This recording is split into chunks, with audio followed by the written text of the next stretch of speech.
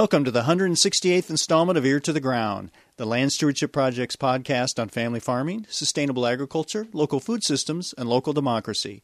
I'm Brian DeVore, editor of the Land Stewardship Letter. What can you learn during a 24-hour period of quote-unquote blitzing through a native prairie and marking down every species of critter and plant that might reveal itself to you during that period? It turns out such a quick biological scavenger hunt can provide a surprisingly deep understanding of not only what lives in such a habitat, but what role human beings can play in keeping it healthy enough to support all those wild residents, as well as ecosystem services such as clean water. That's the goal of the Simon Lake BioBlitz, which was held on a weekend in mid-July both in 2014 and 2015. The events, which were put on by the Land Stewardship Project, Chippewa River Watershed Project, and Clean Up the River Environment, brought volunteers and naturalists together in a part of west central Minnesota that has a mix of farms, native tallgrass prairie, and recreational lands. Specifically, the BioBlitzers spent several hours hiking a natural area owned by the Nature Conservancy called Sheepberry Fen. The fen includes a mix of dry upland prairie and oak savanna and a large groundwater-fed wetland complex called a calcareous fen. Sheepberry Fen is special, but it's just one parcel in an area of the state where several remnants of highly threatened native tallgrass prairie grow. These prairie areas are controlled by a hodgepodge of landowners in an area called Simon Lake. The U.S. Fish and Wildlife Service and the Minnesota Department of Natural Resources manage some of these natural lands, while the Nature Conservancy owns areas like Sheepberry Fen. Other private parties have bought real estate in the area to use for hunting and various recreational purposes. Finally, several farmers are producing cattle and other livestock, as well as hay, on grasslands they own and rent in the area. One thing all of these landowners agree on is that grasslands in this region are threatened by invasive species such as sumac and Siberian elm, as well as increased monocrops of corn and soybeans. For the past few years, the Land Stewardship Project and other groups have been working with landowners to develop a cooperative landscape management system that will help control invasive species across public and private boundaries, while providing healthy grass habitat for wildlife and livestock. That's why during the BioBlitz events, participants also took a look at some private land across the road from Sheepberry Fen that's being managed with cattle to control invasives and bring diversity back to the landscape. The land and cattle belong to local livestock producer and LSP staffer Andy Markham. Sheepberry Fen is in the Chippewa River watershed, which drains into the Minnesota River, a waterway that bisects the state before dumping its load into the Mississippi. If people can figure out how to support the kind of perennial plant systems that reduce the amount of eroded soil and other contaminants that go into the Chippewa, it will have positive impacts all the way downstream to the Gulf of Mexico. I've participated in both the 2014 and 2015 Simon Lake BioBlitz events. After the latest event, I interviewed a few of the people involved. First, I chatted with Robin Moore, a Land Stewardship Project organizer who coordinated the BioBlitzes. She described the basic idea of such an event and how conservation grazing and other practices have already had a positive impact on biodiversity in the area. Well, yeah, traditional BioBlitz is 24 hours where professionals or people who are good at identifying local species and then volunteers go out together and catalog as many species as they can in that given amount of time. We're doing a BioBlitz because in this area we are doing some work with prairie management with cattle as well as fire, and working on controlling invasives. And so we had these BioBlitzes to kind of take a baseline of what species are present. So when we come back in 4 or 5 years, we can see if diversity increases or populations increase and hopefully see a really good result from the animal impact. I know it's too early, and this is just, in fact, we're just starting the second morning of the BioBlitz itself, but is there some things that maybe people would already note as different about? I know that we're using grazing here. We're standing here on Andy Markham's land, and he's across the road from the actual Nature Conservancy land, the Sheepberry Fen. And they're using grazing, and they've been using burning on the Nature Conservancy land as well to manage some of these invasives, try to improve this grassland.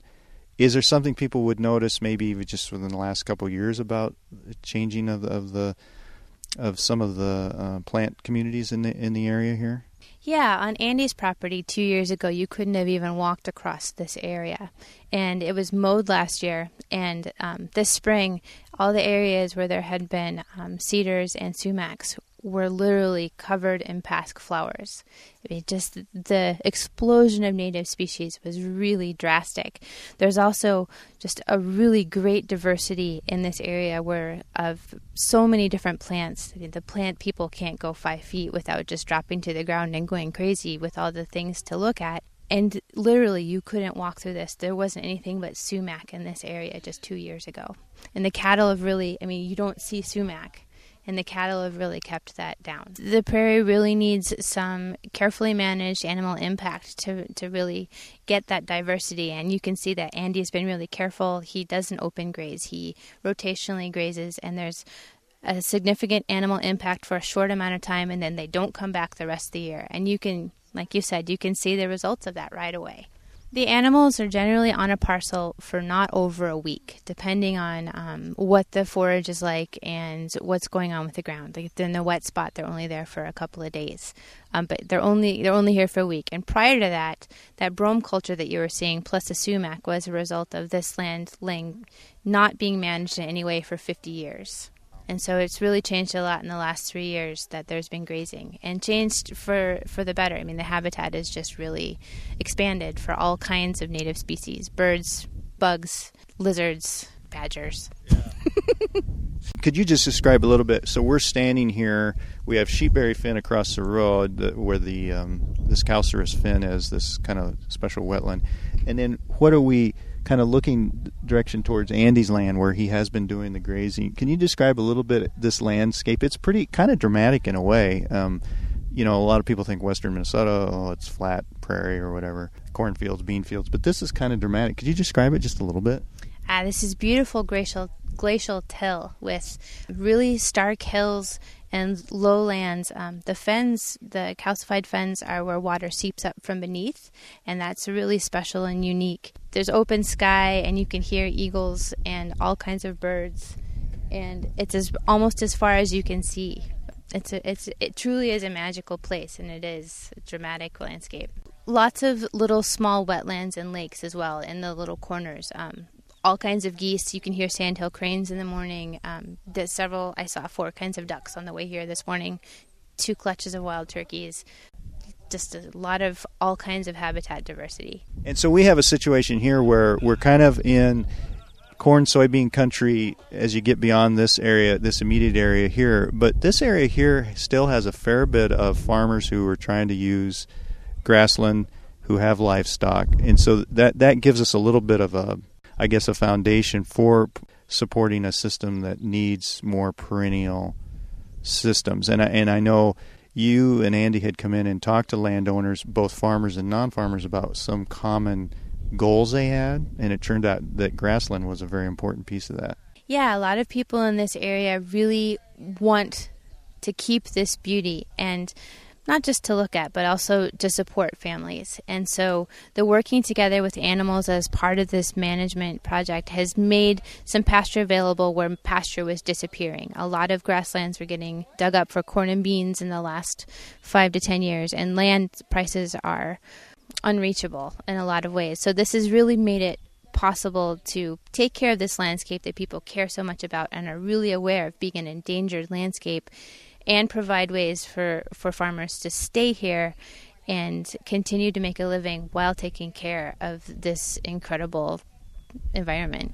The community has come together. We have recreational landowners, farmers, private agencies and public agencies, DNR, Fish and Wildlife, Nature Conservancy, have all come together and they are making the decisions and agreeing to do things from the citizens up. The people who live here and work here and are invested here are the ones making the decisions for the conservation of the area. And we just really believe that the people who are expected to maintain it and take care of it should be the ones that make that decision on how to do it as a community. Next, Dwayne Ninneman, the Executive Director of Clean Up the River Environment, discussed how an event like a BioBlitz helps get at the root of what it really takes to clean up a waterway as big as the Minnesota River. We actually work on the Minnesota River Basin from one end to the next. And so currently we're in one of the tributaries, the Chippewa, and the Chippewa drains into the Minnesota at Montevideo.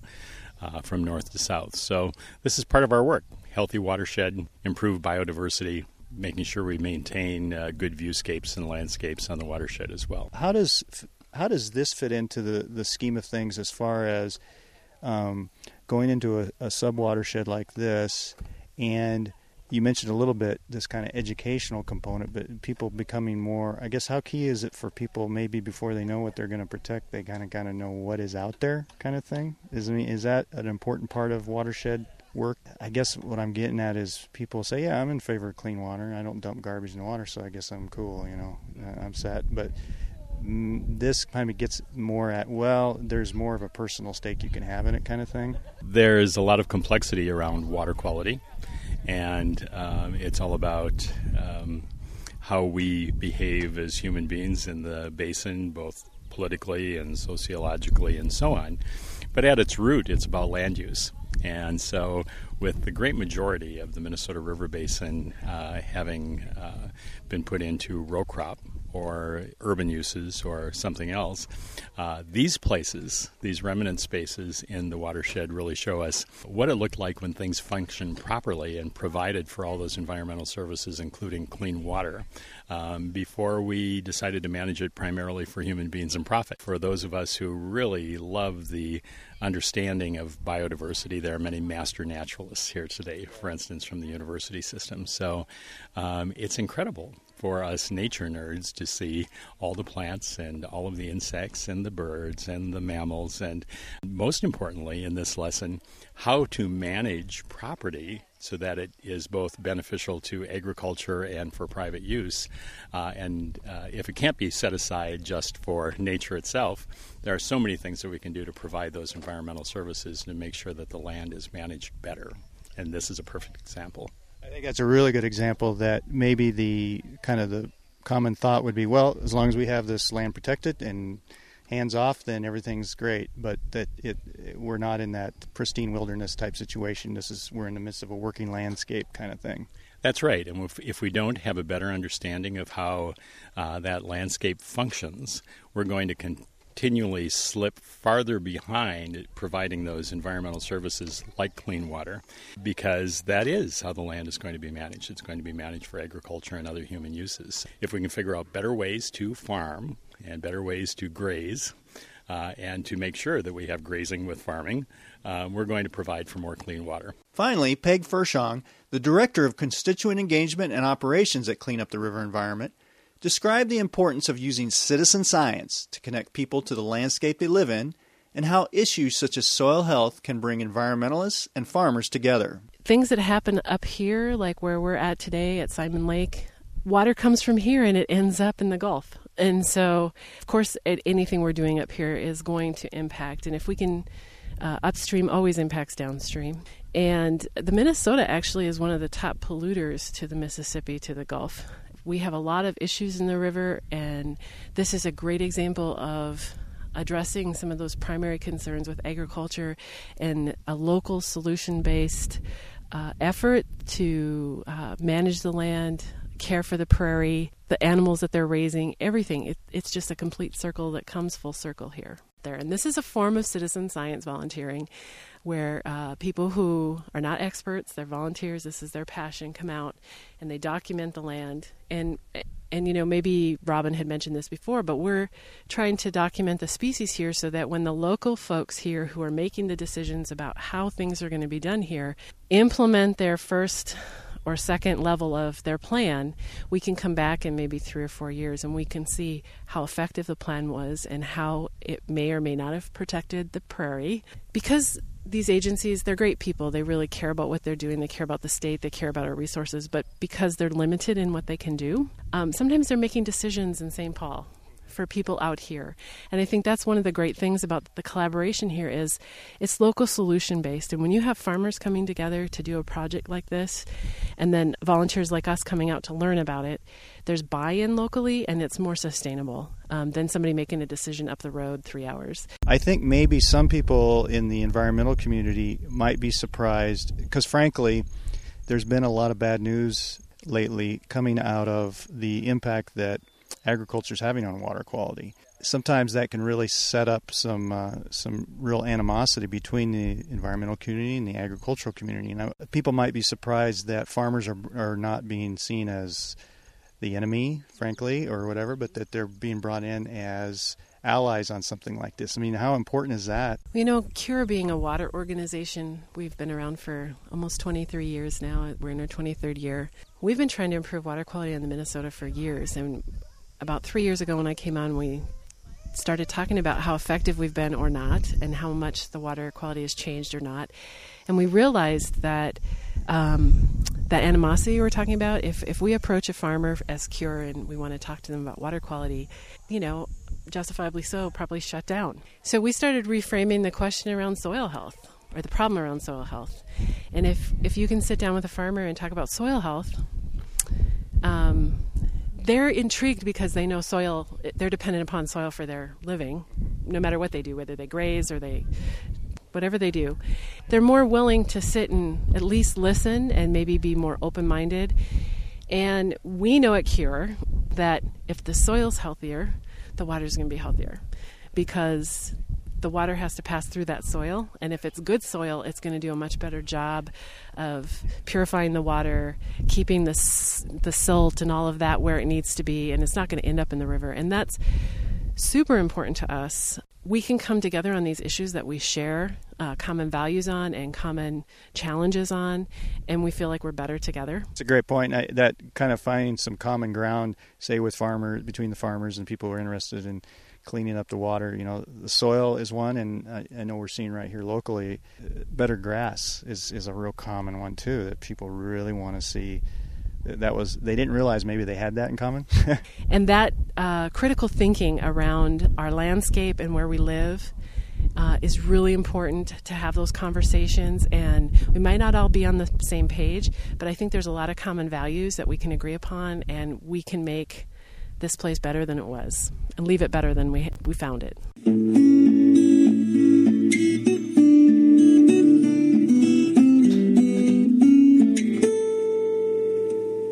For more information on the Simon Lake BioBlitz and community conservation, see www.landstewardshipproject.org. If you have comments or suggestions about this podcast, contact Brian DeVore at bdevore@landstewardshipproject.org, or you can call 612-722-6377. Thanks to Laura Borgendale, a Western Minnesota musician, for Ear to the Ground's theme music.